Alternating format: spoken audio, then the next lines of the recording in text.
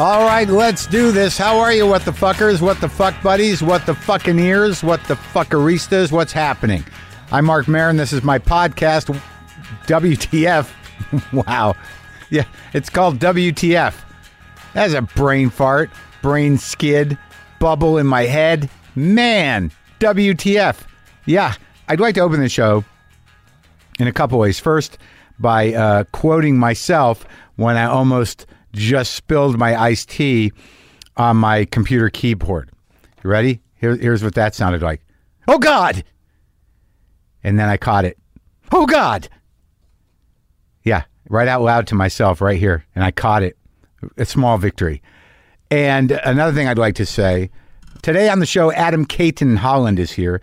He's going to be talking about his new book, Tragedy Plus Time. It's a heavy book, but it's written with a lot of heart and a lot of humor. It's about the death of his sister by her own hand.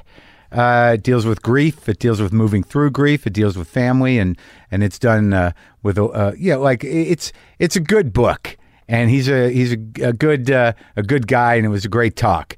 But also along those lines, in terms of things that are out of control, feeling grief, feeling impending darkness, sadness, all of it, I would like to reach out to all of my fans and people who listen in the Carolinas and Virginia and Washington, D.C. You know, if it gets up that high, this hurricane seems like it's going to be a fucking heinous, horrendous nightmare. I refuse to use the Trumpian term tremendous. Doesn't seem correct, but it does seem like it's going to be quite an ordeal. And I just wanted to say hello, and we're thinking about you, and that I hope you have my podcast with you, not on any sort of business level, just that it might be a way to while away the time as the rain pounds down. I hope you're safe. I hope you've done the right thing and left the centers of the storm. And again, I hope that I can offer some solace, some comfort, even if it's just by having conversations that you can listen to. And I know that sometimes my voice, coupled with pounding rain on a ceiling, it has a certain effect to it. It's I do record some of my monologues specifically to be heard with the backdrop of pounding rain that could actually maybe take your ceiling out. So this is one of them. So it should be coupling nicely. And I hope you got enough food. I hope you got enough energy in terms of if you need a generator. I hope that's available, and I hope your family's safe. And that's all. And I hope we can ride this out. And without politicizing it, I'd like to say that the size and scope of these storms and the time in between them are indicative of a global warming trend that is causing extreme climate change and extreme weather. So you can blame God, you can blame coincidence, but we can also blame ourselves a little bit and then take it a step further and go ahead and blame President fuck you, go fuck yourself, fuck it all. That's his three names, for accelerating it by deregulating and pulling out of all agreements. Now, again, I didn't want to politicize it, but that being said, I hope you're well. I hope I can lighten you up a little bit. Maybe it's not even happened yet. I mean, it's Thursday. I'm recording this Wednesday. I'm just putting it out there. It's just like it all becomes sort of horrendous and kind of weighty. And I was thinking about this today in talking to Adam Cayton-Holland, and also in just knowing that, I talked to my father yesterday, that my parents are still alive and they're getting old, and my cat LaFonda's got a growth on her mouth. I don't know what that is. I got to take her in tomorrow. And it's just that these parts of life, dealing with tragedy, dealing with acts of nature that are completely devastating and out of our control is something that we all have to do to some degree. And obviously we all have to deal with grief and with people passing. And I've been fortunate that I haven't quite had to deal with that yet in terms of my parents. And then when my cat gets something on her face, it hits me that I might be fairly immature about, how I see it. I mean, I know I'm going to die, but I haven't processed it in that way. And but But I think we're built for it. I think we're built to take it. I think we're built to move through it. I think we're built to help others through it. And I think that's the right way to be. What am I talking about? Why am I talking like this? Well, I got this email that just leveled me. And it was about my Paul McCartney episode. It's beautiful. It is a testament to the human spirit. It is uplifting and touching in its own way, but it's real. And a lot of us are dealing with real stuff every day. And I don't know that I speak to you that often because I try to avoid that. But this is an episode that kind of deals with a lot of that. So it might be relevant and also human, and I should talk about it. I'm going to read this to you. It's going to hurt a little bit, but it is beautiful. And then, I'll do something more lighthearted after in relation to my water kettle conversation that seems to have resonated with quite a few people. But do brace yourself a little bit. It is emotional, and it is uplifting. The subject line: Paul McCartney podcast for my late wife. Thank you. Dear Mark, I've been listening to your podcasts from almost the beginning. I think I like them mostly because you and so many of your guests are and live in a world that's so completely different from mine. After your interviews with Keith Richards and Mick Jagger a while ago, I was always hoping you would be able to get either Paul or Ringo on the podcast because the Beatles were by far my late wife's favorite. Like for many of your musical guests, their performance on The Ed Sullivan Show was one of her all-time favorite memories. She had been suffering from severe depression for a long time and was unfortunately diagnosed with a stage 4 brain tumor earlier this year. After deciding not to get treatment, she passed away in May. The interview with Sir Paul would have made her day, and it actually did in a way. Instead of just listening to it during my workout or drive to work, I went to the cemetery and listened to it with her in spirit at her graveside. I was able to spend a wonderful hour with her and you and Sir Paul. Thank you. Felix. Well, that's it, man.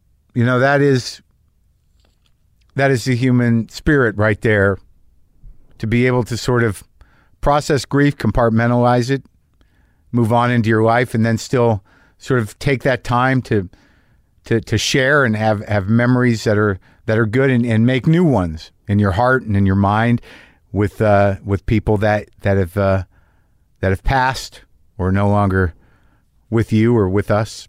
So I hope that was beautiful and not too heavy. It really got me. So moving on, I do want to start talking a bit about, if you believe in your heart that change is possible and that we can move through this dumpster fire that we're in, start thinking about, who your candidates are, how you want to help out, and getting out there and, mobilizing to get people to vote in these midterms that are coming up. They're important. And also to really reflect on, the nature of where the country is a little bit, right? A little bit. We have an administration that, tortures children as a warning to families who are in desperate need for a different life. And they thought one in America was possible because the America that once was a hopeful place. We no longer live in a hopeful place on an administrative level. And it'd be nice if we got back to that. Look, I'm not a huge believer in hope in general. I do see hope as the eternal companion of denial in some ways, but sometimes it's necessary to get through. And we got to find some. And some of that looks like it's going to manifest itself in these November elections. And all we can do is hope the voting works. But you can get out there and make it undeniable. So those numbers can't lie. So do that, would you? Not trying to be heavy-handed, just concerned. So the kettle conversation, let's continue that. I talked to you about my ridiculous clown-like righteous indignation about a hotel I stayed at not having a kettle. And by the way, I heard from the woman, if you listened to the last show, the pregnant woman who was there when I came back with the kettle, and I wrote back, I'm sorry if I was a bit cranky. It was nice meeting you. I said something like that. She goes, no, you were great. It was nice talking to you. And again, that Midwestern politeness, but I think it's genuine. But I was a dick. Not really to her, but just I was vibing. I was exuding dickishness. So I'm glad that it didn't offend her. So here's what I was going to tell you about the kettle thing. I got someone on Twitter, which I do look at occasionally, but I do not tweet much. A fan suggested this travel tea kettle, which I bought. It looks like it's a little bulkier than something incredibly portable, but it does look like it'll do the thing. It's like a little 7-cup tea kettle that I will bring. I'm thinking about calling ahead now since I am fully into the ritual of tea making, because that's my thing now. That's what gets me going. But here's the downside of hotel kettles. Now, look, I can't, validate this information entirely, but I got this email, hotel kettles -no exclamation point in caps. Mark, you might want to reconsider your hotel tea strategy. At times, I travel a lot for business, especially to Asia, where virtually every hotel room has a device to boil water. For a couple of years, I carried an AeroPress, a fantastic lightweight compact coffee maker, until I saw this. And he put a link to an article, and I will read you the headline.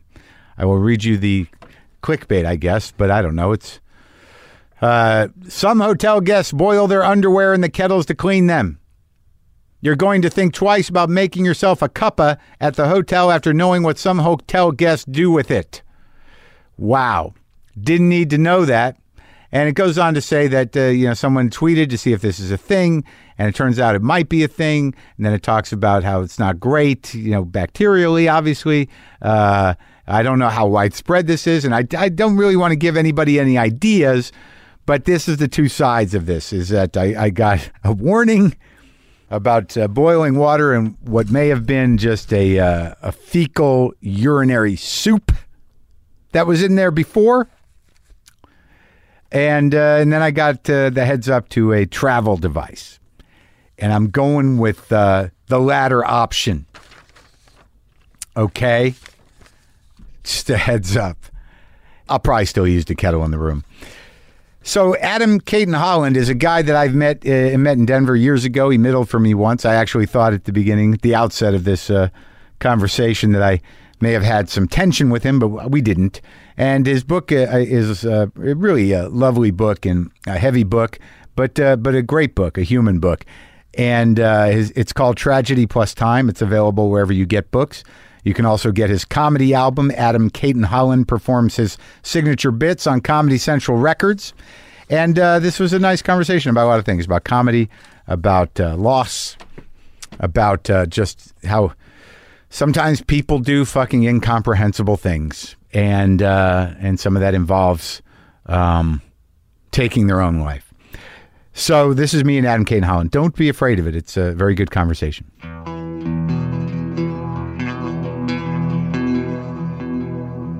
So wait, you still live in Denver? I do. Yeah, I just come out here when we shoot for production and the writing of it. For those who can't? Yeah, so the past 3 summers I've lived in LA, but this summer is the first one where I'm back home. Why is that? Because we're in flux. We don't know what's going to happen with the show. Comes out in the fall, so right. We'll see if we get season 4 or not. Oh, so you already shot the season 3? We shot it last summer, and we've just been sitting on it for a while. Really? Yeah, which sucks.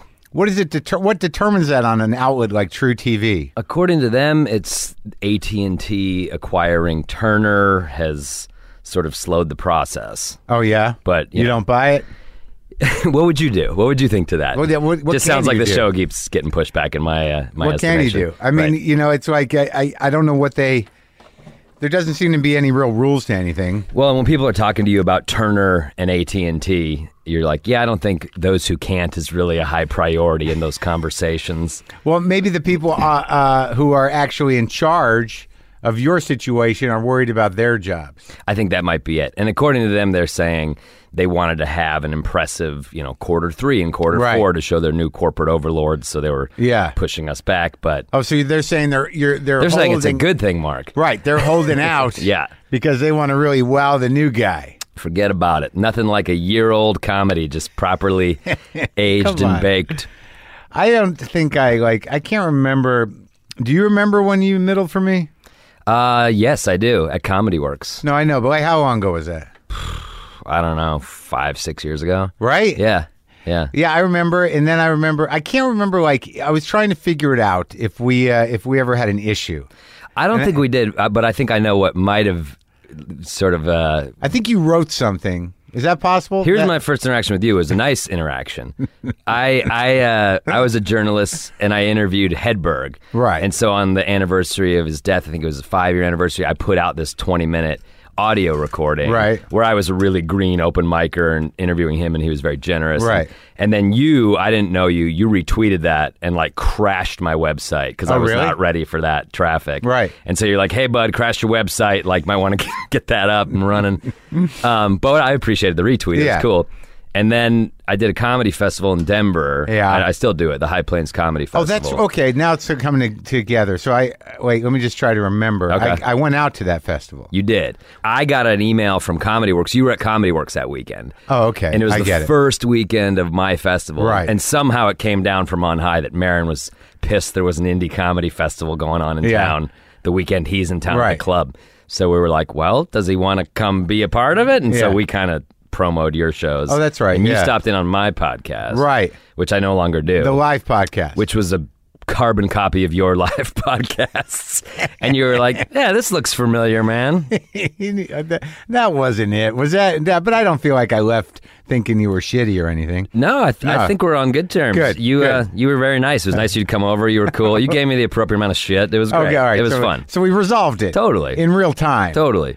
So you grew up there. So how long is it? How long you been doing comedy now? 14 years, man. It has been that long. Yeah. Full time since 2009. I got laid off from that journalism job. What was it? You wrote for the weekly? Yeah, the alt weekly. It's called Westward. It's the alt weekly. Why would they lay you off? You were you're a good writer. I don't know. Media's dying. Oh no, right. It's a hard. Yeah, it's a hard copy paper. And I think also there were journalists above me who were legit journalists that had kids, and long form journalism was their dream. And my editor knew I was out doing comedy every night. I wanted that more. So I think it was kind of cut the 29-year-old kid or the 50-year-old guy who's been here for 30 years. 30 years? Some guys were there? Oh, yeah. There's some diehard journalists that have been there. There's some good writing out of that paper. But in Denver, I remember... I grew up in New Mexico, so I feel like we're neighbors somehow. Yeah, our states touch. Yeah, I feel like, I grew up in Albuquerque. I used to drive up occasionally to Mile High Stadium to see the big concerts. The old Mile High where they still had the horse on top. Oh, yeah, and those they would shake. That stadium was... What concerts did you see there? I saw Sunday Jam 2. I think it was UFO, The Cars, Heart, The Rockets... And for some reason, I think it might have been Ted Nugent. It was a big deal.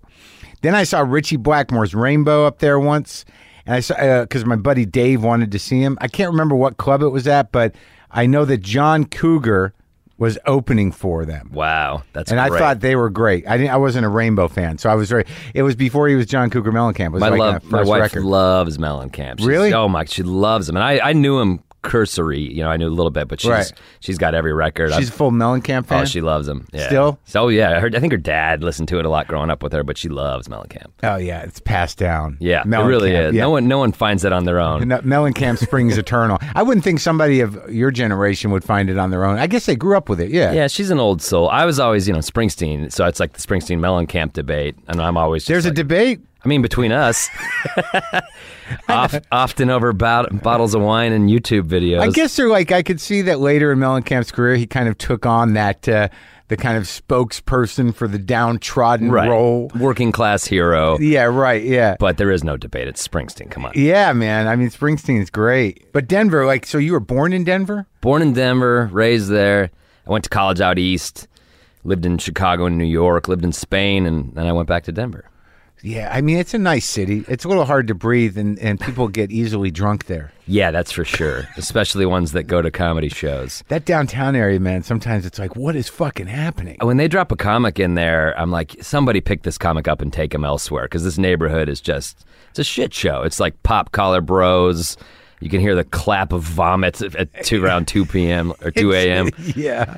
But it's like Glasgow some nights. It's like just fucking puke and crazies all over the place. It's ridiculous. Denver party's way too hard. Well, I mean, also, like, I went to, Doug Benson had a show one weekend when I was there, and they had to call the ambulance. Really? Yeah, someone went down somehow. And now they got the legal weed first, like they're one of the first, and it's like that's all that town needed. Well, it's like everybody thinks Denver's a pot city now, and I'm just nostalgic for the days. It's like, no, we're just drunks, man. Yeah. This new pot wave. But what it like? So like I got the book, you know, and I've gone through a bit of it, and it's very sad and hard. Yeah.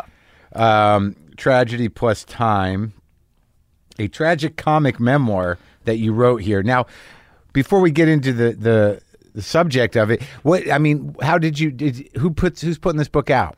Simon and Schuster. Oh, so it's like a big deal. Yeah. I mean, it's an imprint of them, Touchstone, but right. It's under Simon and Schuster. And now, when did your sister commit suicide? 6 years ago, like a week ago. Oh, really? Yeah. Julys are always really hard because her birthday was July 23rd, and then her death day is July 31st. So Julys suck, man. Wow. Yeah. And how old was she? She was 28. Yeah, it's like I can't imagine what it must be like. Though I did grow up with a depressive. Yeah. Your father, right? Yeah. Yeah. And like when you were growing up, I mean, did you know you had it as well? Yeah, in college it got to its worst. But like where in the family were you able to track it? Yeah, I mean, I'm learning a lot more about this. I think most families have some mental illness in their lineage. Right.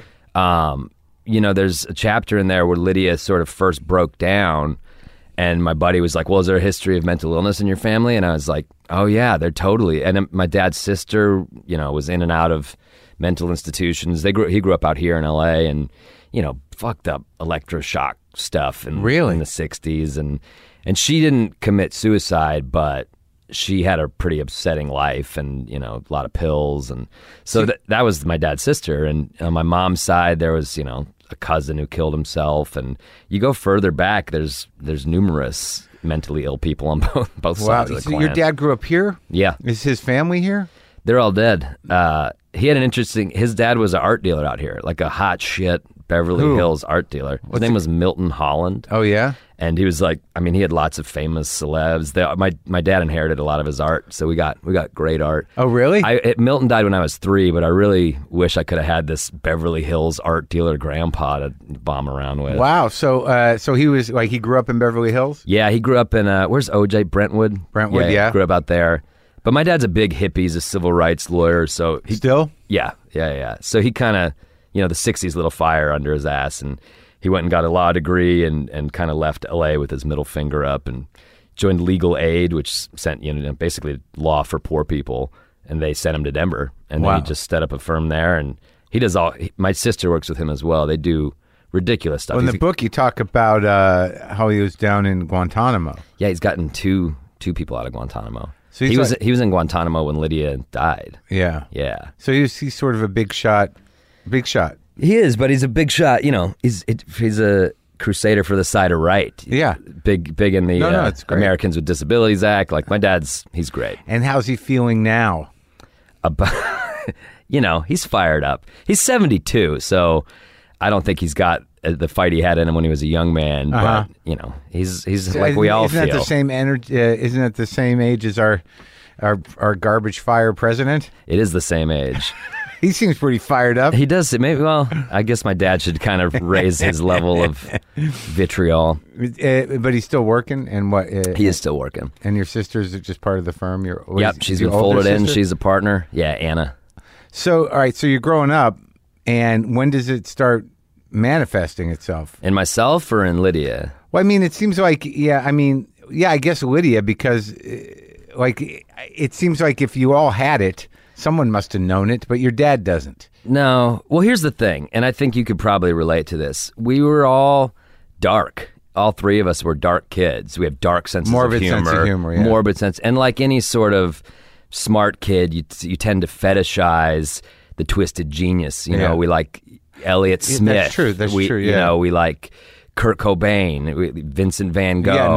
Right. All my favorite artists killed themselves. Right. And you're sort of, I don't know, there's an urge to romanticize that until it hits you in the face. I guess that's true that it's not everybody that thinks that. You know, because I have the same thing. And my brother, who also is like a bit of a depressive as well, like the morbid sort of self-deprecating kind of gallows humor, like that you think is like, I'm the same as you, that, you know, when I started doing comedy, that was the area that you wanted to mine because it was shocking and it was a little disturbing. But if you listen back on some of that, do you ever find like, that's sort of sad? Yeah, absolutely.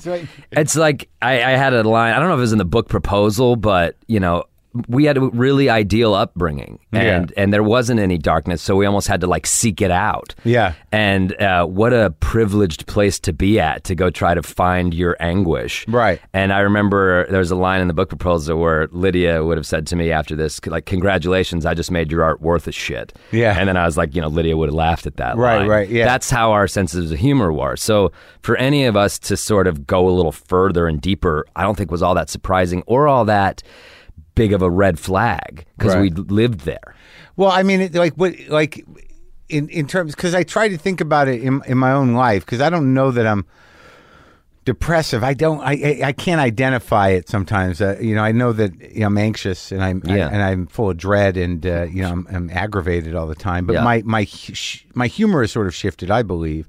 But there is this sort of sense of like an entitled self-pity to it. Totally. And I mean, you and I know the trope of the fucked up dark comedian. Right. How many times, like before this happened, somebody interviewed me one time and they're like, you're so normal. You come from such a good family. Like, how are you funny? Yeah. And I always resented that. It's like, because I'm funny, man, because I'm sensitive. I'm sorry I'm not fighting some divorce or something, you know, like sensitivity is sensitivity is part of it. So we admire those comics that go to that place, whether it's false or not. But it's weird. Who are they really? Because like I mean, I know those comics kind of, but I mean, when you really think about that tone of humor, outside of people that, you know, were like, you know, kind of hell bent on killing themselves. Right. You know, in terms of comedians, like who are the depressives, you know, other than, you know, Rodney Dangerfield and Jackie Verne, like who, like I know people are like Richard Lewis has depression problems. Right. But I don't hear it in his comedy so much, you know. Yeah. I mean, Maria Bamford. Oh, yeah, sure. Yeah. That's just that is like a shattered vessel there. Yeah. A beautifully shattered vessel. Of course. I love Maria. She's the best. But I don't know, man. I don't know who those guys are, but I think it's something that we romanticize self-destruction. Exactly. And we think it's somehow more authentic. Right. And it's not. No. It's so not. No. And when you almost pine for your tragedy, or where's my defining moment, and then it happens, you realize you're like, what an asshole I was to ever be pretending to be depressed. Like, what do you, or just what would that be for you? Like, what do you mean? Like the defining moment? Well, I mean, Lydia. Like, with Lydia. Yeah. I mean, what I guess I'm trying to say clumsily is that you think you're dark and fucked up until something really happens. And then you're like, wow, you had it so good. You weren't dark and fucked up at all. Right. Now you are. Right. But like, you know, relative to like, you know, losing a limb, or, you know, you talk about a bit in the book about, you know, these horrible sort of events that happen in Colorado. Yeah, right. You know, the mass shootings and whatnot, like to be part of that. But the brain is a pretty, you know, can be a pretty nasty place to live, right? Absolutely. And it like, I don't like, that's the sad thing about depression is like, you know, it isn't explainable. And like a lot of people believe that people who are depressed are somehow self-pitying or martyring themselves, or just, you know, can't, but like people who have the real clinical stuff, it's like terrible. It is. And it's shocking. You know, with this book, I didn't want it to be this sad thing about Lydia. I wanted it to be a celebration of her and kind of a tribute of her, because what was shocking about it all is, like you were saying, were there signs growing up? Not really, because we all had all the signs. OCD, anxiety, depression. We had all that stuff. It just never seemed as severe as it was for Lydia. But, from 26 to 28, I watched that girl's brain just change completely. Really? And so the last 2 years, she was there all the time. It was my sister, but then there was this dark doppelganger that was like, who the fuck is this girl? Well, they're just carrying that weight around? Yeah, and just being flaky in ways she hadn't been before and breaking down in ways she hadn't before. And it just came on so fast. And suddenly that by the time it was all done, it was just like, what the fuck? Just like a train just blew through our family, taking one of us out. And it was horrible to watch. It was the worst thing ever, man. And there was no like substance abuse tied into it or nothing? Well, she was going from shrink to shrink and she was very smart, like truly very smart. Yeah. And I think she was outfoxing many of her shrinks and getting prescribed what she wanted. Right. And then getting that and going on to the next one. So, all sorts of anxiety medications, sleep medications. Yeah. And she overdosed twice on pills. I mean, you name it. On purpose. Well, the first one, I mean, yes, in hindsight, on purpose. Right. The first one, we believed her, it was an accident. She got her medication wrong. Second one, it was on Father's Day. nice Father's Day. Huh. That one, I picked her up off the floor of her bathroom and took her to the hospital, and that one was a mandatory psych hold for 3 days, and that was about a month before she killed herself. So like, what was she doing? Like, your family seems, from the parts that I read, like they awfully tight knit. Yeah, I call us in the book the magnificent Cayton-Hollands, and somebody else said that about us, but I think there's always been a sort of Royal Tenenbaum-esque quality to my family. And What's your mom do? She was a journalist. She was an investigative journalist for years. Huh. That's how she met my dad, writing about one of his cases. Uh-huh. But they were just kind of badasses. And then my sister, Anna, she's a great civil rights lawyer, but growing up, she was a big figure skater, Olympic track, just impressive children. What about you? What'd you do? Come on, found my way to dick jokes. No, but like when you were growing up, what was your trip? I was pretty, I played soccer and baseball, but I was big into comic books. I wanted to draw comics. Oh, you are? Yeah, but not like cool Which Avengers, like, Calvin and Hobbes. That was my. Oh, really? That was my jam. Kind of want to do a daily strip kind of deal? 100. And I would read every manner of garbage comic. I liked Archie. It didn't matter. Like Sunday paper, I'd read every single comic. I wanted to do that. Did you draw? Yeah, I drew really well until about like 7th grade when my abilities just stopped there. And I was like always one of the best in the class. And then something about 8th grade, everybody turned a corner that I didn't turn. Really? You couldn't. I put the pen down. Perspective? No. Something? Yeah, exactly. When people started doing this 3D stuff, I was like, I'm out. I don't understand this at all. That's a box that looks like a box. How do you do that? Keep me in like the Flemish era. I can do the 2D. Yeah, medieval. Right. So, all right, so 7th grade, you give up your career as a comic book artist. It's a big loss. And then what was the interest? I mean, I started in high school writing and like humor writing. I remember picking up an Onion like it was a religious experience. Right. They were in Madison, and one of the first places they distributed outside of Madison was Boulder. Yeah. So Colorado kids got it a little earlier. Oh, yeah. And I was on the newspaper staff, and I was like... I remember the first article I ever saw was like Christ returns to the NBA, and it's just Jesus dunking. And my brain did somersaults. I was like, you can do this? And so from then on out, that high school newspaper was just our little Onion copycat. Yeah. Like, we went nuts. And then in college, I did the same thing, like wrote a humor paper. And Where'd you go to college? Wesleyan. Oh, in Connecticut. Boston? Connecticut? Yeah. I was classmates with Lin-Manuel Miranda. Yeah? So I'll never be the most famous alum from Wesleyan University. No, you got a ways to go. Yeah, I got a ways to go. Yeah. This is a good start. Sure. Yeah, I've talked to him. He's a great guy. He's a cool guy. Him? I knew him, but I knew him, and everyone knew he was very impressive. Are you the same age? Yeah, same class. Oh. But he was also like the theater rapper kid, which couldn't have been farther from where I was at. So I respected what he did, but I was like, our circles didn't interact. What were you doing? Drinking and vandalizing. I almost got expelled from Wesleyan. That's when I was depressed, man. Yeah. That's when I was most depressed. But do you feel like when it was different as you're heading out of high school, and were you a comedy fan in high school? I was, but I'm not your typical. I was more like comedy movies, Not a stand-up guy. Not a stand-up. I never watched stand-up growing up. Never. I mean, as far as I was concerned, the only stand-up I knew was like Uncle Joey on Full House. I was like, he did stand-up, right? On Star Search? Yeah. I didn't really Yeah.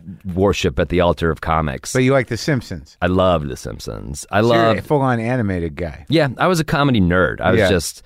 Not stand-up. Not stand-up. And that... I don't know. I just found my way to that organically, but it wasn't something that I pursued. Kind of fell ass backwards into it. So now, like, when you're going to college, your sister's already in law school, right? The older sister? No, Anna was at Wesleyan. I followed her to Wesleyan. So she was just a couple years ahead of 2 you? years ahead of me. And where was Lydia? Lydia was 4 years below us, so she's back in Denver and still in high school. And what's she doing? Is just... Dyeing her hair blue, playing instruments, being a little punk rocker. Oh, okay. Yeah. For me, it was like, truthfully, when I graduated from high school, everyone's like, hey, that Adam Cayton-Holland, he's, number 3 in the class, editor-in-chief of the paper, soccer player. Like, that's a good kid. Yeah. Keep your eye on him. And then I went to Wesleyan. Who's saying that? Your head? Or I think there was a lot of pride. People were proud of me. Okay, I was a son of Denver, off to do good things at a good school. Oh, good. And then you get to Wesleyan and there's Lin-Manuel Miranda's running around. Right. And you realize rapping. you ain't shit.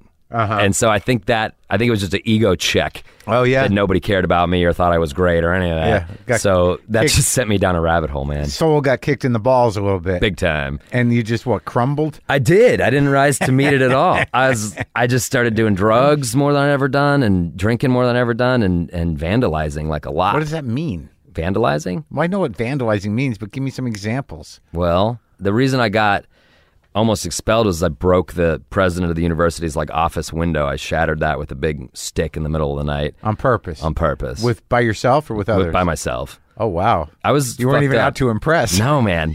I was just out to make noise. But it was 2 years of that dumb shit, breaking windows, knocking over the ticket booth at the football game every day. So eventually it exploded. Again, by yourself?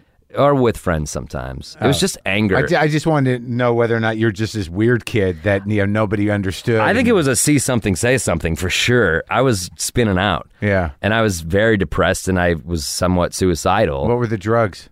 Coke, acid. Acid? Yeah. Yeah. Yeah. I also had this... Where'd that get you? Did it help? I went to a Fish concert in downtown New Haven and did acid and still was like, I hate Fish. And I left and wandered around downtown New Haven, which is no party. No, man. Downtown New Haven. Yeah, that was can get a little hairy in some places. Doing dumb shit like that. You know? Well, that's college in a way of a certain kind. Sure. But the way I was doing it was reckless, and there was a bit of a death wish to a lot of it. You were actively susuicidal, like in your head, but did you feel that it was a biological thing, or were you genuinely lost or frustrated with your life? I was frustrated with my life, and I couldn't sleep at all. So I would wake up in the middle of the night and walk around the campus like a ghost, and it was just sad. It was a dark spot, man, and I couldn't really see a way to pull myself out of it. Were you writing? I was writing garbage poetry and shit. Yeah, I mean, truly trash, wannabe beatnik, awful shit. Well, that's what you can. That's what the college thing to do, right? Sure, of course. Yeah. I mean, that's what we do. I mean, I've got I got some poems out there. I would love to read those poems. I don't know if I've made them available or not. I edited the literary journal one year, and I was in it another year, but I found that I was doing those same things. It sounds like you were doing that. There were, just so I can stay connected to you here, but for me it was who am I? Mm-hmm. Do you know what I mean? I didn't really define myself in high school with athletics or anything. Right. So it was sort of I got it. I did theater in high school. I wrote for the paper, or not in high school, in college. I did drugs, and I romanticized all those people. Sure. And and I don't. I think that's sort of okay. I think it's very okay. For me, it took almost getting expelled. For which one? For the breaking of the president's window was a culmination. How'd they catch you? In the act. How they? Oh, I thought you did it at night. I did, but there's public safety officers out there, and I remember literally the glass was raining down on me. It cut my face all up. And was this a political action? Not really, man. It was just me breaking shit. Uh-huh. I kind of knew it was the president's window, and I was like, that'll piss them off. Yeah. Who's them? I don't know. The people that are educating me. Yeah. Those assholes. Those assholes. I should have gotten into Yale, God damn it. Trying to educate you. They're going to pay. I got caught in the act, and then they kicked me off campus immediately, and I had to go. My older sister was there at the time, so she kind of showed her lawyer feathers. She accompanied me to every meeting. She helped me get out of that situation. She was an undergrad still? Yeah, she was a senior. I was a sophomore. And now, but she never once said, like, Jesus, what the fuck? Oh, big time. She said, what the fuck? I remember vividly there was this, every year there was a spring fling, the big concert on campus. I think Dead Prez was playing her senior spring fling. And we're sitting in a dean's office looking out the window as the whole campus is just partying. Yeah. And I'm in there, and she's in like a Hillary pantsuit. Yeah. And she's like, you're such a fuck up. Like, I should be out there with my friends. Like, fuck you. And then she said, you don't say a word in there. You don't say a word. And I was like, and she all right, big took sis. care of it. She took care of it. And got you off? Well, I had to do like mandatory psychological counseling for rage issues. And I had to do a bunch of community service, and I had to pay for all the damage, and I was on probation for the rest of my time at Wesleyan. What kind of community service? Well, I went back home to Denver, and I worked at a elementary school summer program with, Oh, yeah? poor kids. Did that humble you? The whole thing humbled me, having it, and then I went away. It's so cliche, Jesus. Then I went and studied abroad in Spain, and was like, oh, the world's bigger than me and Wesleyan. Yeah. And I came back second semester, and I was like, let's not waste this opportunity. And Oh, really? did the second half of college a lot better. Yeah? Yeah. And what'd you end up majoring in? Film. Oh, yeah? Yeah. Well, that's good. Well, that's good. Like film analysis or film making? Film studies, but they make you make a couple films in there. So, Oh, yeah? Yeah. I did a couple films. 16 millimeter stuff. Funny stuff? Yeah. Oh, good. They were I made sketches. Yeah, you yeah. know?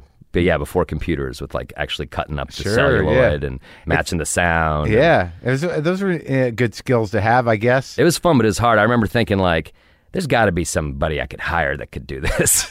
I'd like to write these and make these, but I bet there's nerds that can do this way better than I can do it. Film editors. Turns out I was right. Yeah, plenty of them. Yeah, man. So, but you didn't, once you got through the tunnel, your depression didn't continue. Not really. Yeah. It was always a little bit there, and I started going to therapy. After college? Or after college. But then I dropped off. I thought I'd had enough of it. Well, what about your older sister? No depression? Yeah, a little bit, but not nearly. Anna's always been the hero. Like, she's been sort of... Workaholic. Yeah, and just impressive and smart as a whip.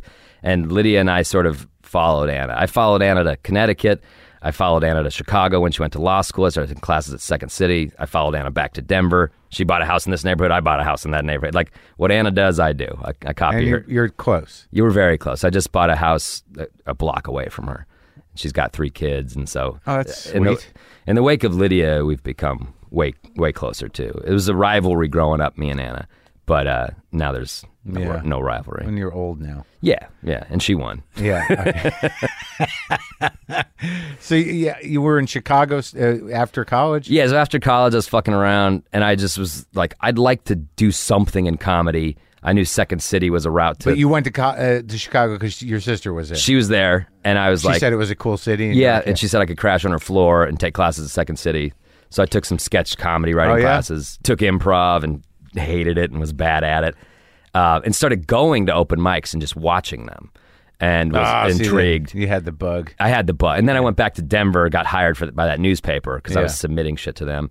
And that's when I started doing stand-up. I met this guy, Ben Roy, who's on my show, best friend, and I just met him at a bar. Yeah. And he was like, I'm a stand-up. And and that just demystified. I didn't know normal people walking around could be stand-ups. I thought they had to be guys in suits. Right, or they lived in different places. I thought they were anointed by, like, entertainment. Like, you're a comic. I didn't realize they were just normal assholes. Right. And so I went to an open mic and watched some truly appalling comedy and came back the next week and have... At the Comedy Works? No, this open mic was at a dive bar called Lion's Lair on Colfax. Real shithole.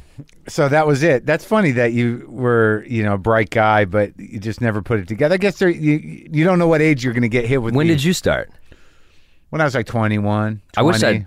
I wish I went to school in Connecticut. I wish I'd started sooner. I was like, I could have been in New York hitting mics all that time. Well, but no, I didn't know how you did it. But Yeah. how anyone comes upon that realization that it's a human activity, Right. Because it's like, how would you know? Exactly. Like it's like when you first get interested in it, it's like, where do I start? Like now, like every idiot and their brother's a comic. I know. And there are mics all over the place. But when I was coming up, it was just they were at the club. You had to go to the club and try to figure it out. I mean, Comedy Works let us in very early on. Yeah. So you'd go for a new talent night, but Wendy was always like, hey, if it's not sold out, you can sit in the back and watch. So we were there every weekend watching everybody. Oh, that's great. Greg Giraldo and yeah. It's so sad. Patrice and like... Oh, another one. Yeah, man. We're just going to name dead guys? Let's bring Bill Mitch Burr again. was there. I just remember those guys. Chappelle liked Comedy Yeah. Works a lot. So Yeah. we'd just be in the back watching those dudes. I feel like that doesn't happen much anymore. Comics are like, I got to get a podcast. I got to get this. I got to get that. It's like, no, go to the fucking club and watch, guys. I don't know. I think it does. Yeah. Especially in the smaller cities. Yeah. I was just in Salt Lake City. They come out. Wise guys? Yeah. Yeah. The comics come out, and then the guys who live at the fucking store. Yeah. They watch everybody. That's true. When I really think back about my life and how many hours I've spent looking at people in front of brick walls talking about themselves, it's kind of amazing. It's appalling, isn't it? No, it's our life. It's just, it kind of is what it is. Like, it's so, there's almost like, for me sometimes, like I'll go into the original room or something and just sit there, and it's very calming to me. Like, I know exactly what's going on here. It's not like I'm not expecting to laugh or anything, but it's sort of like, this is the temple that I came up in. This is my church. Yeah. Is there anyone, I'm just curious, that you're like, that you still go watch and you're like, I'd like to see what this guy's hour is like? I've always liked to see, Maria work when I can. I mean, I don't find myself having a lot of time to do much of anything. Right. But I'll watch people at the store for a minute. Like, if Burr's up there trying to figure something out, that's always uncomfortable for a few minutes. Yeah. No, I like that though. It's like we're always fans. Yeah. know? Oh, yeah, of course. Yeah, I used to like watching Al Madrigal a lot, but I haven't seen him in a long time. He just stopped coming to the store. I always like watching people I've known forever. Todd Barry, I can watch. It's great. I feel lucky that like the guys that I looked up to are now my friends. People are like, who are your favorite guys? And I'm like, my friends. Yeah. And that's a nice place to be Yeah, at. Patton, is a guy that, you looked up to and then became friends with. He's started coming to the store a little bit. Like, I'm a store guy, so I don't go anywhere else. The store is such a weird concept for someone who doesn't live in LA.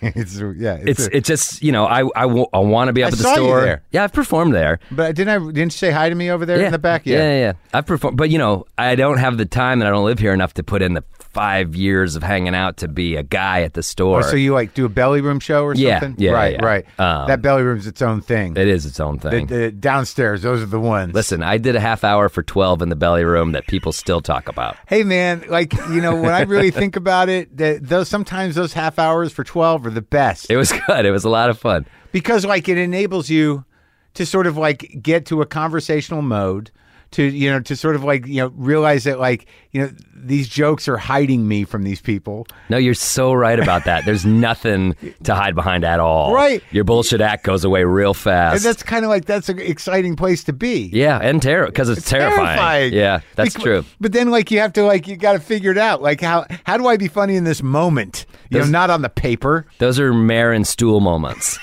Yeah, it's going to take a while. I'm going to lean into this. Yeah, exactly. Yeah. Oh, he's sitting down. That must mean it's going bad. That's when I used to sit down, was when it was going badly. Really? Yeah, I didn't want them to think it was going badly in my mind. That's hilarious. So it's like a natural defense mechanism. Yeah, just to like a possum, just fall asleep. He's got one head on his hand. Yeah, exactly. Uh-oh, two. Yeah, This we're is trouble. bad. This is trouble. But then it became like just the style. Then I just stayed there. It's great. It's kind of iconic, man. Yeah. I don't see many other people doing it. I know people make fun of it. But what are you going to run around? No. Fuck no. I've done the running around thing. It's like it's a trick. I barely move on that stage. Yeah. Yeah. Well, so like in Chicago though, like that, like when you were in Chicago, you must have like gotten the bug to perform. I did. Yeah. I mean, I was like in Second City and I was going to Improv Olympics and I was watching those two dudes that do the Sonic commercials, they're so funny. They're like improv geniuses. Old-timers? Yeah, I was watching those There's dudes. some old Chicago. There's some Chicago guys that are really good that never leave Chicago. I know. Really. I know. They show up in movies here and there, but they're still Because their friends are doing stuff and pull them in. Yeah. Yeah. No, I know. Chicago's a treasure trove. So I was watching everything I could. And then you go to the open mics in Denver, and when you start doing sets, you know, like when you were watching all those guys, I mean, what did you really take in? Who was the most, like, what were you aspiring to?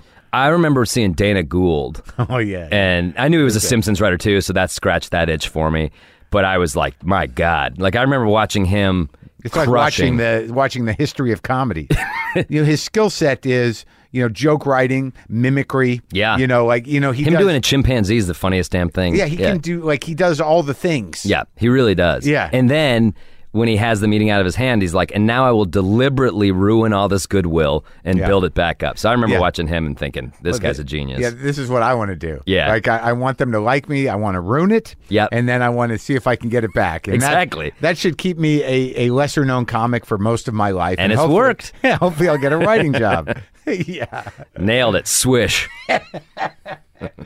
Yeah, Dana, I think that one thing about Dana that obviously you would relate to is that, you know, the sort of darkness that he was navigating was very real. Yeah. And it was so, like, he was like, he's actually the one guy that, when I asked earlier, who were those guys? Mm-hmm. They weren't the guys that were killing themselves. Dana Gould is the perfect manifestation of depression, you know, on a comedy stage. Like him and Maria. Yeah. Like, are really what that looks like when you're fighting that fight. I think you're exactly right about that. Yeah. And you know who also I think does this? One of my buddies, and I don't want to call him depressed, but Kyle Kinane. Yeah. He's definitely fighting real stuff up there on stage. The little hobo. Every time, man. I think there's an honesty to Kyle's stuff that I admire. I do too. And there's he's a very lyrical writer. He's a poet. Yeah, exactly. Yeah, I can feel that. You know, he's a little boozier than the other two. For sure. But Dana, like, before medication was really something to see, like the sort of the mania of it. But like some of the writing for both him and Maria, like, it's like they're taking that, you know, the tool of comedy and really going in. It's so interesting to encounter those comedians when you're doing comedy, because I was at the club all the time. Yeah. And then I remember it was like that Onion moment. I got in the mail at work in the newspaper, this double disc Invite Them Up compilation. Oh, yeah. And it was like, that was Eugene Merman, Right, Bobby that's Tisdale's right. thing. The thing it was in New York. What was it? Rafifi. Yes. Okay, Rafifi. good. Thank God. Okay. And then that was the first I'd heard of alt comedy. I know, like, you guys were doing stuff prior to that, but for me that was kind of like, oh, it's like I'd only listened to the Dave Matthews Band and somebody's like, here's a Wilco CD. And I was like, okay, all right. That's interesting. That's when it happened. How old are you? I'm 38. Oh, okay. Yeah. Right. Okay. Right. So that was it. You're like, oh, there is another world out. This was your Spain moment with comedy. Exactly. Was the Rafifi double set. It really was. I remember the music editor, he's like, here, you'd probably like this. And I put it on. And it was like that scene in a movie where, like, the kid puts on his 70s headphones and has his, like, mind blown. So then I just set out to emulate that in Denver. Who was on that thing? I mean, Birbiglia and Dimitri Martin and so it was everybody that went through there. Yeah, weird sketches by Michael Showalter and David Wayne. Yeah, and there's a freedom. I didn't even know that existed. That it's a double album. It's a double CD. No shit. Yeah, and it just really spoke to me, and it was so goofy and so smart. Yeah. That I was like, oh, this is what I want to be doing in comedy. So, and there wasn't much of an alt scene in Denver, so we just started making one. Okay. So did you tell Eugene that this did this to you? I don't think I ever did. I did his show a bunch. I sought out Eugene Merman, and I was, I'm not dumb, so I knew immediately you need to go to New York and L.A. and be exposed. You can't just expect people to come to Which Denver. show did you do? What did he have? It was called like Tearing the Veil of Maya. Oh yeah, that's right. It was in Union Hall in Brooklyn. In Brooklyn, yeah. That's right. I remember. So I started doing that show as much as Why do you look so sad about that? I'll tell you why. Because, like, by the time I got out here, after we'd done Luna and everything else, and things have sort of got away from me, and it was the late 90s or whenever the hell it was, the early 2000s, where none of it mattered anymore. Like, things weren't working out really, even though I'd been on Conan a million times. Whatever, I was okay, but there was still sort of like, where do I fit in? And I remember coming out here. and feeling like, man, I got to do all these alt shows. Right. And when I go to New York, I mean, I got to do them. And I'm like older than everybody, but there was me and Barry and, Kindler and stuff. Sure. There was those of us who were of the original alt. But wouldn't you guys be the originators of that? I mean, that Luna show, I learned about this after the fact, but that was sort of the origin of all this stuff. Well, Luna was, and there was some guys out here. Dana, there was the Uncabaret out here, which is sort of back, and then there was another one that they used to do at a bookstore out here around the same time with Kathy Griffin, Dana Gould, Beth Lapidus, and there was those venues starting Largo, the original Largo, right?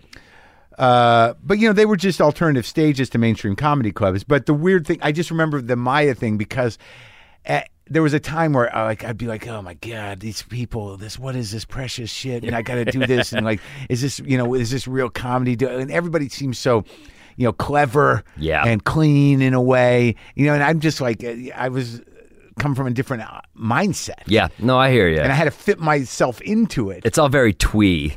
Right, and it always was, and I never saw myself like that, so I was always at odds with those audiences. Now I don't do any of them. the big graduation for me, when I come to LA, I'm like, I got to go to Meltdown. I got to figure out this shit. Right. It's like I'm going on to the store, but I guess I got to do this thing. Like I realized recently, it's like, no, I don't ever go to those places anymore. Well, I'm very glad, and I think most comics should have exactly what you do. And what I did is like, I'm also at the club every weekend, making sure there's punchlines in this shit. Sure. So there's the work ethic of being a club comic. And you're playing for real audiences. Yeah, Bud Light chugging dudes. Yeah, they're around, but I don't love performing for them anymore. I know. But you got to. I mean, isn't the goal just get to theaters so it's like your people coming out? That is the goal. Right.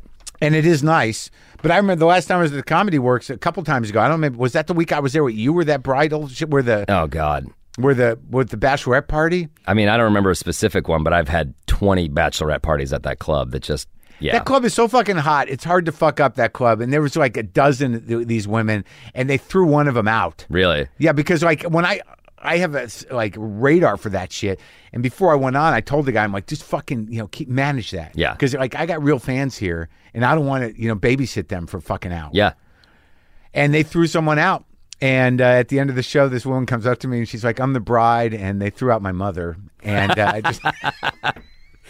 Oh, that's great. She was so excited about the story, I think. Can I tell you my bachelorette story real quick? Yeah, it was that Comedy Works. Take your time. It was, they weren't policing them, man. And I was just shutting them down cleverly time and time again, getting back into my act, but having to go back and say something to shut them up 10 times. And I was like, why are they not kicking them out? I don't know if they were just asleep on the job. So I go into this bit that's like a 5-minute bit. It's precise. Yeah. And the punchline is at the very end. And I've probably minute 4, I see one of the women get up, and I see her. She starts walking to the front of the stage, and I'm trying to speed get it out because I've been working to land this plane. And I'm about to get out the punchline, and she just hands me a note, stepping on it perfectly. She just hands me a note right at the front of the stage. So I open the note, and it says, "Fuck you." And so I snapped. I was like, "You're gone. Get out. All of you are gone." 86th. You did it? It was the worst. Oh my God. Fuck you. Had you been fucking with them all night? Did you had earn to. that fuck you? No, they just didn't like me because I kept telling them not to talk. Oh, right. Yeah. Anyway, comedy, buddy. Yeah, it's great, man. That's a good one. There's a one I wish I'd kept that note. I should have framed that. I used to have one. I had a note somewhere that was it was one of those comment cards. Oh yeah. That basically just said the other 2 acts were great, but get rid of Mark Maron. He's not funny at all. Yeah. I love that. That's the thing about having your foot in the real clubs and having the other foot in the other place. I came up in real clubs. You've worked real clubs. That you just there's that whole world that the sort of the fight, the real fight. It is, and I think you lose something as a comic if you don't get in there and fight the fight. Well, I'll go do clubs, but I still think even at Wise Guys, a lot of those people were there to see me. But I felt like there was some that weren't. I just did that club. It was great. No, it's great. I was impressed. They're happy you're there, man. Yeah, they really were. And Salt Lake City hipsters just need it more. Exactly. So you get those people out there, it's a weird and they're hipper than Brooklyn people. You're just like, wow, I had no idea this was. Yeah, they're really holding a line. They really are. It's a fight. It's a total fight. So you're doing comedy and you're writing for the paper, and you know you're working primarily in the alt scene and also in the comedy works when you can. So you're gunning for those opening spots. Totally. Like you're working out your shit in the alt scene and then trying to get to be a feature act. 100%. Yeah. Right. And the alt scene was starting to kick ass. Yeah. Who's there? I mean, the guys who I have the show with, Ben, made it out? Ben Roy, Andrew Overdahl, Ben Kronberg. So when do you start to what's your sister doing at this point? Where are you at in your career when you start to notice that she's just not being funny? It's taking this other turn. Well, so there was this interesting period where she lived down in Colorado Springs where she went to college. And I kind of, after she graduated, she kept living there, and Colorado Springs sucks. And we were all like, what are you doing? Come back up to Denver. Yeah. And I was doing comedy, and she knew that. But I don't think she realized that we were doing kind of good comedy and it was fun and cool. So she started coming to shows, and I just remember her being like, oh, this is awesome. Like, if I come to Denver, if I move home, can I help you guys? And we were like, yeah. So Lydia, our shows were ambitious because we wanted to impress everybody. So you were hosting shows and putting them together? And we would show little sketches that we filmed. And so you're really doing... It's a real bring them up evening of entertainment. Yeah, totally. Copying that. And so she started working the door and helping me make flyers and running tech. And she was integral in this show that became the Grolics, which is me and Ben and Andrew. And that went on to become Those Who Can't. So Lydia's there. And, and I would have these conversations with her. She and I grew up together getting our sense of humor off of each other. I found my sense of humor with her. And so when she came back to Denver, I'd go out to breakfast with her the day after a show, and we'd break it down. We'd geek out about it together, and obsess. And, and this guy ran the light. This guy wasn't funny. We shouldn't have him again. And then she would help me go over my stuff. It's the type of intimate conversation you should only have with a comic. Right. But it was my sister who I found funnier than anybody. So she's tagging stuff, and she's telling me to do this and that. And so she's a comedy. She's person. A comedy nerd, and but she's working, and and so. I had her there for a while doing that, and it was really, the happiest I've ever been. It was really amazing. It's pure. The comedy we were doing was really pure and exciting, and she was there, involved in all of it. Yeah. So that was, but then she started to break down a little bit, and then... What do you mean? How's that? Well, the first time she broke down, I was in Mexico with a buddy, and I called my mom, and I was just like, hey, how's it going? And she's like, well, Lydia had a breakdown. And I was like, well, what does that mean? And she had been working at my dad's office just as a paralegal. She wasn't really she wasn't finding a career track. So she had a little lost? Yes, big time. And, bouncing from working at an animal shelter to a restaurant but, we're this pretentious, educated family. So we're like, Lydia, you like animals. Why don't you go to vet school? You know what I mean? It was that type of thing. An aimless 20-something that you're kind of pushing in these directions. So anyway, she was paralegaling for my dad, and my sister was there, and she just came in and confessed to my dad she hadn't slept for days, that she can't, her mind won't relax. And she talked about how she couldn't read. She was an avid reader, and she's like, I'll read a paragraph and I'll just scan it back and forth, back and forth, back and forth. I'm unable to hop further along the page. And we're all like, well, that's weird, but all right, let's get you some help. And started doing therapy and stuff, but that was just the start of 20 calamitous events that led to her death. And it'd be 20 minutes before the show, and I'm like, Lydia, where's the laptop with the movie? There's a line around the block. What the fuck? And she's not answering her phone or saying she's feeling socially anxious. She can't go out tonight. And so these flaky things started happening, and I wish I'd had more empathy for it, but at the time I was just kind of mad at my sister. I was like, get your shit together. You're blowing the show. Yeah. And, in hindsight, it's pretty clear what was going on, but was she bipolar? Later I found out, yeah. Because that's what it sounded like. You were kind of dealing with a little of that in college, that this whole not sleeping thing, but not being suicidal, just being like, blah. Yeah. She was bipolar. She was diagnosed with anxiety. She had a lot of issues. So she's forgetting things. She's flaking out. Yeah. And she's not sleeping. And she's getting darker, in a way that wasn't as the same way we'd been doing it our whole lives. Were there ups and downs? Yeah, yeah. And meanwhile, she's really fucking funny and kind of the same. Yeah. So there are these highs and these lows, and I mean, it sounds hyperbolic, but we were best friends. So she was probably at that show I was at. I'm sure she you. was at that show. When I did the podcast, the live podcast. She had died before that. Must not have been too long. It was before. right after that. It was right after that. Oh, man. That's the crazy thing, man. Like, and I talk about it in the book. Ben Roy got to be a new face. And then the next year, I got to be a new face. At Montreal Comedy Festival, yeah. And this, for a Denver comic, this shit wasn't happening. I got new faces in the height, Lydia ODs those 2 times. It's this terrible summer, all this fucked up shit's happening, the Batman shooting, these wildfires, it's this dark summer, Lydia's ODing, and then I get new faces. Yeah. And it's like this light, and I'm like, oh my God, and I go there, and it's incredible, and I come back, and 2 days later, Lydia kills herself. So it was just like, and that's been my life for the past 6 years. So it was this incredible high, everything I've been working for, I kind of get it. I go there, I do well. Well, you talk about doing Conan for the first time after. Yeah, but then your sister's taken out, and you're like, I don't give a shit about any of this. But I think that the horrible thing that must be the challenge to wrestle with is that they do get draining. They do get exhausting. It is annoying. Even when there's still part of you that's sort of like, just get your medication right. Exactly. Just like fucking.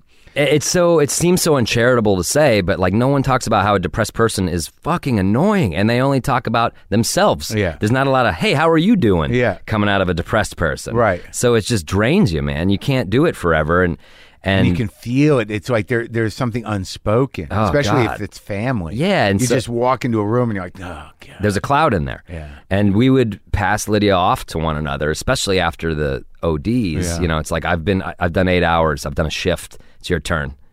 Really? It was that bad. It's amazing that you're all so supportive, though. We're close, man, and even closer since all this. Yeah. It's weird though with this book coming out. My parents are very nice. The one thing we've all tried to do is like allow each other to mourn however the fuck you need to mourn, and not judge the way they're mourning. Yeah. Not get mad at mom because she's been down too long, or not get mad at Anna because she's not talking about it. We just let each other do what we need to do. And unfortunately, I'm in this field where I need to share my thoughts, and I needed to do this on some level. But you're a writer. I regret that, people are going to come up to my mom in the supermarket and say, I read Adam's book. It's so sad. And, it's the most intimate hurt that my family experienced. And I'm trotting it out there for public consumption. On the other side of that, this is going to be a very helpful book to a lot of people that experience grief and processing grief. I mean, you're not throwing anyone under the bus. No, here. No, of course. You're what you're saying is very intimate and candid sadness. Yeah. But it's also a necessary thing for people to know that people get through it, that families get through it. For sure. And it's what did they think of it when they read it? I gave it to them before I turned it into the publisher, and I was like, anything you want changed, you let me know. They all my mom gave me the nicest compliment ever. She said, I read it in one sitting and it felt like I was hanging out with Lydia. And I was like, well, that's good. Yeah. So I gave my mom an afternoon with her daughter, Yeah, right. And how did it turn out that you found her? Lydia? Yeah. Well, I lived right by her, and it was terrible, man. I came back from Montreal. Andrew, the other member of the Grolics and my show, Those Who Can't, he calls me and he's like, hey man, I saw your sister at the bar last night. She was like acting crazy, got in a fight with her boyfriend guys, and it was just like it was insane. It was an insane scene. And I was like, all right man, thanks for letting me know. And I called her up and she started sobbing, and she was just really bothered that people would be talking about her like your sister was crazy. Yeah. And so she just started wailing and crying. And so I was like, hadn't slept. I'd been up at Montreal all night. But I was like, all right, let's go. As I drove over to her house, I picked her up. I took her. She was only eating Belgian waffles for the last 2 weeks of her life. I took her to this Belgian waffle spot and just tried to dust her off a little bit, And I did the best I could. I went home. I went to sleep and talked to her that night, and then the next morning we get a text. It just says, love you all, and that was it. And so Anna was like, well, that was disturbing, you should go check on her. So I was like, yeah. So I did, and yeah, it was, quite the fucking scene, man. but it's weird. It's a disturbing. The way you describe it is pretty amazing in the book.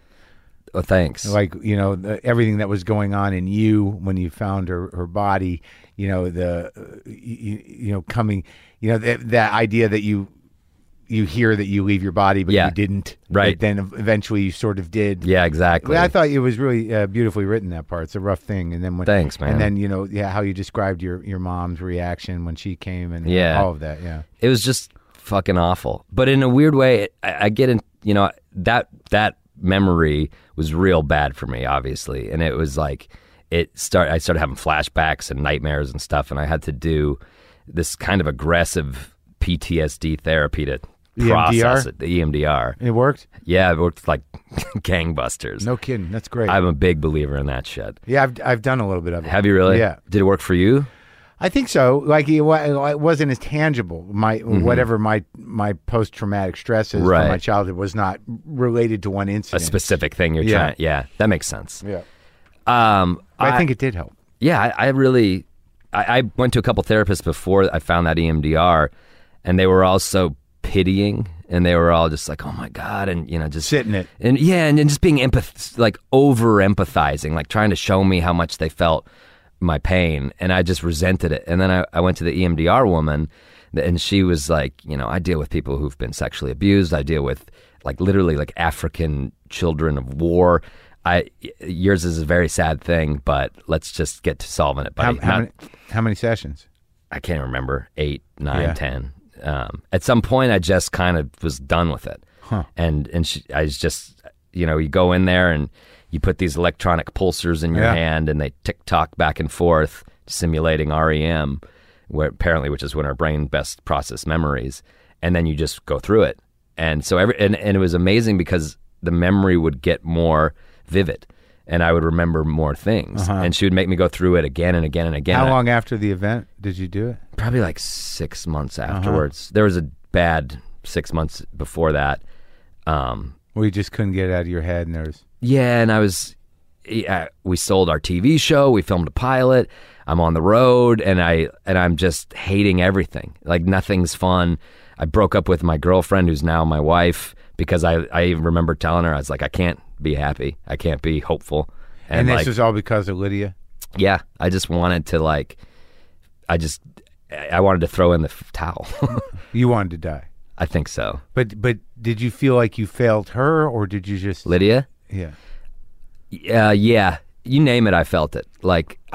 Anger at her, especially for what she did to my parents. Yeah. And but then failure, the feeling that we failed her, and gradually, acceptance of it, and through a lot of work, the ability to not just remember the fucked up last 2 years, but to remember the great 26 before that. Right. And that was, it sounds so simple, that was a coup for me to get to that point. Yeah. Because the darkness has a way of outweighing everything that happened before. So this process of writing the book and celebrating her life up to that point, and then, documenting your movement through your feelings was, the sort of the final phase of your grieving. I think so. I mean, the book's utterly selfish. It was I got to deal with this shit.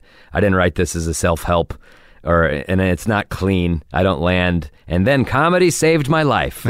It's just messy, but it was me getting it out. I was never, I'd be interested to hear your thoughts on it, but I never talked about it on stage. I just couldn't, I didn't want to. It's interesting. It felt beneath her in some way. Oh, yeah? And I don't disrespect the form, but at the time, I wasn't quite headlining. What am I going to do? My 10 minutes in the middle of the show and unload my suicide bit? I just didn't. I had a block. I had a total block, and I couldn't talk about it on stage. Well, it's also, it's one thing to sort of explore your own sadness around life in a suicidal way, but it would, unless you're really willing to sort of flesh something out. The setup being my sister shot herself in the head. Right. Where do you go, man? No place good. I remember I tried to do one joke and it bombed so hard, but I was like, it's hard to tell jokes about suicide. Yeah. It's hard to write jokes about suicide. It's like writing jokes about suicide's like doing a modern dance about the Holocaust. We all know modern dance never existed.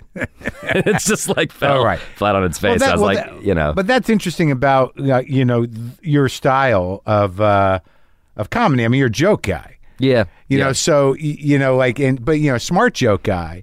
But like there's a way to like in my mind that the funny place to go with the modern dancing is that the challenge of art to overcome anything. Right. I'm sure there has been modern dances about the Holocaust that were reactions to the Holocaust. I'm sure there have. But what did that do? Right. That's didn't solve anything. Exactly. That's great. But then you get along. If you go down that route too long, and then you start thinking about your book and everything else. Like none of it means anything. Right. Then you're right back to the fucking darkness. Right. Exactly. The Nietzsche. Yeah. I don't know why. Lately, I've been talking about it a little bit on stage, but it's clumsy, and it's like almost a PSA I do at the end of the show to sort of like talk about mental illness, and if you're needing help, like reach out, and it's cool. But I have a few jokes in there, but it's not this well-crafted anything, but it is an acknowledgement. But I think what's interesting in the book is like using bits and pieces of her texts, and like getting how you set up this personality is that I think the way to really deal with it on stage is in the same way you dealt with it in the book, is celebrate, her, and then, knowing, finding the things she would appreciate you talking about if she were watching you now. You're totally right about that. And that would be the 100% the way to go. It's a bummer in a lot of ways, but she would be so blown away by all the shit that's happening because she was a comedy nerd. Sure. Right, I got a TV show. What? Right. Are you kidding me? Like she would have been in that writer's room in Love and Life. Yeah. So, to think about the things that she was watching me do is a good way to think about it. That makes me happy to think about. Oh, good. Yeah, and also, like, I imagine that on some level, well, maybe because it was so weird that it just happened, like her brain shifted in just this 2-year window, but on some level, were you half expecting it? No. And Isn't that weird? Because I look back at it and I'm like, how the fuck did we not see this? Two overdoses. She's complaining all the time. She's never saying she wants to kill herself, but she's saying she wants to sleep through the day, all day, every day. Right. She's just trying to be asleep. Right. Which is that's dead. Yeah. But I never, and that was really what really was the hard thing. It was a betrayal, and I never thought she would do that. And I thought if she was really there, that we were close enough that she would tell me. Right. And so that like hurt because I could have been like, I can help you. Yeah. Or try anyway. So that took a lot. I'm no longer mad about that. But at the time I was like, you lied to me. You lied right to my face. Sure. Repeatedly. Yeah. I asked you, are you going to kill yourself? No. I'm just sad. Okay. All right. You just straight lied to me. Yeah. And so that's a rough one for somebody who's like, you're that close with, But now, so the family's gotten tighter and everyone's sort of in touch and processed most of it. I mean, it's hard. It's never, I feel real bad for my mom and dad. Yeah. And I feel bad for all of us, but we're all at a better spot. Like I was telling you, July sucks. Yeah. And something about this July was a little easier. I don't know if it's 6 years. I don't know what it was. Yeah. But it's almost like I had to choose to go get sad on those days. Yeah. And I did. but it didn't just hit me like a wave that morning, like, fuck, today was the day. Well, it's nice when sadness is a choice. Yeah, right? And not a way of life. Exactly. It's like the angst I was talking about as a young man, that I could choose to go find that angst. Sure. Yeah.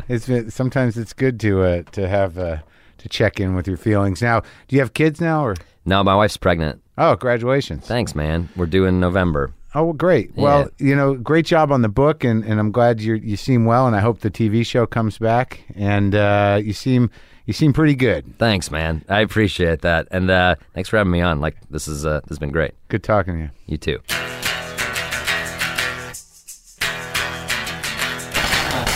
That's that. That was me and Adam Cayton-Holland. Heavy but good. Tragedy Plus Time. The memoir is available wherever you get books, and you can get his comedy album. Adam Cayton-Holland performs his signature bits on Comedy Central Records. You can also go to WTFpod.com to get tour dates, to buy one of the new T-shirts, and also to sign up for the WTF Premium Access That'll get you all of our archived episodes, which could come in handy when you're alone or feeling sad or just looking to distract yourself. So, all right. Okay. Heavy but good. Heavy but human. I'm going to play a little bit of guitar. I've been listening to a lot of Lightning Hopkins lately.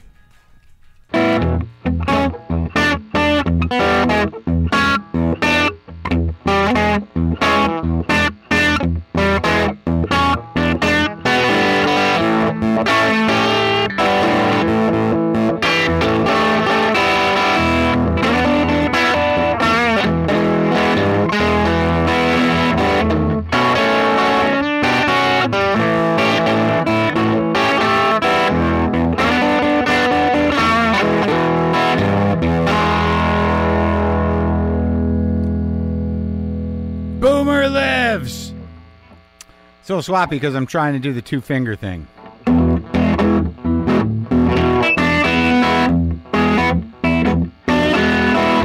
Yeah, I'm working on something. So, it was real. Why can't I stop that buzz? There you go.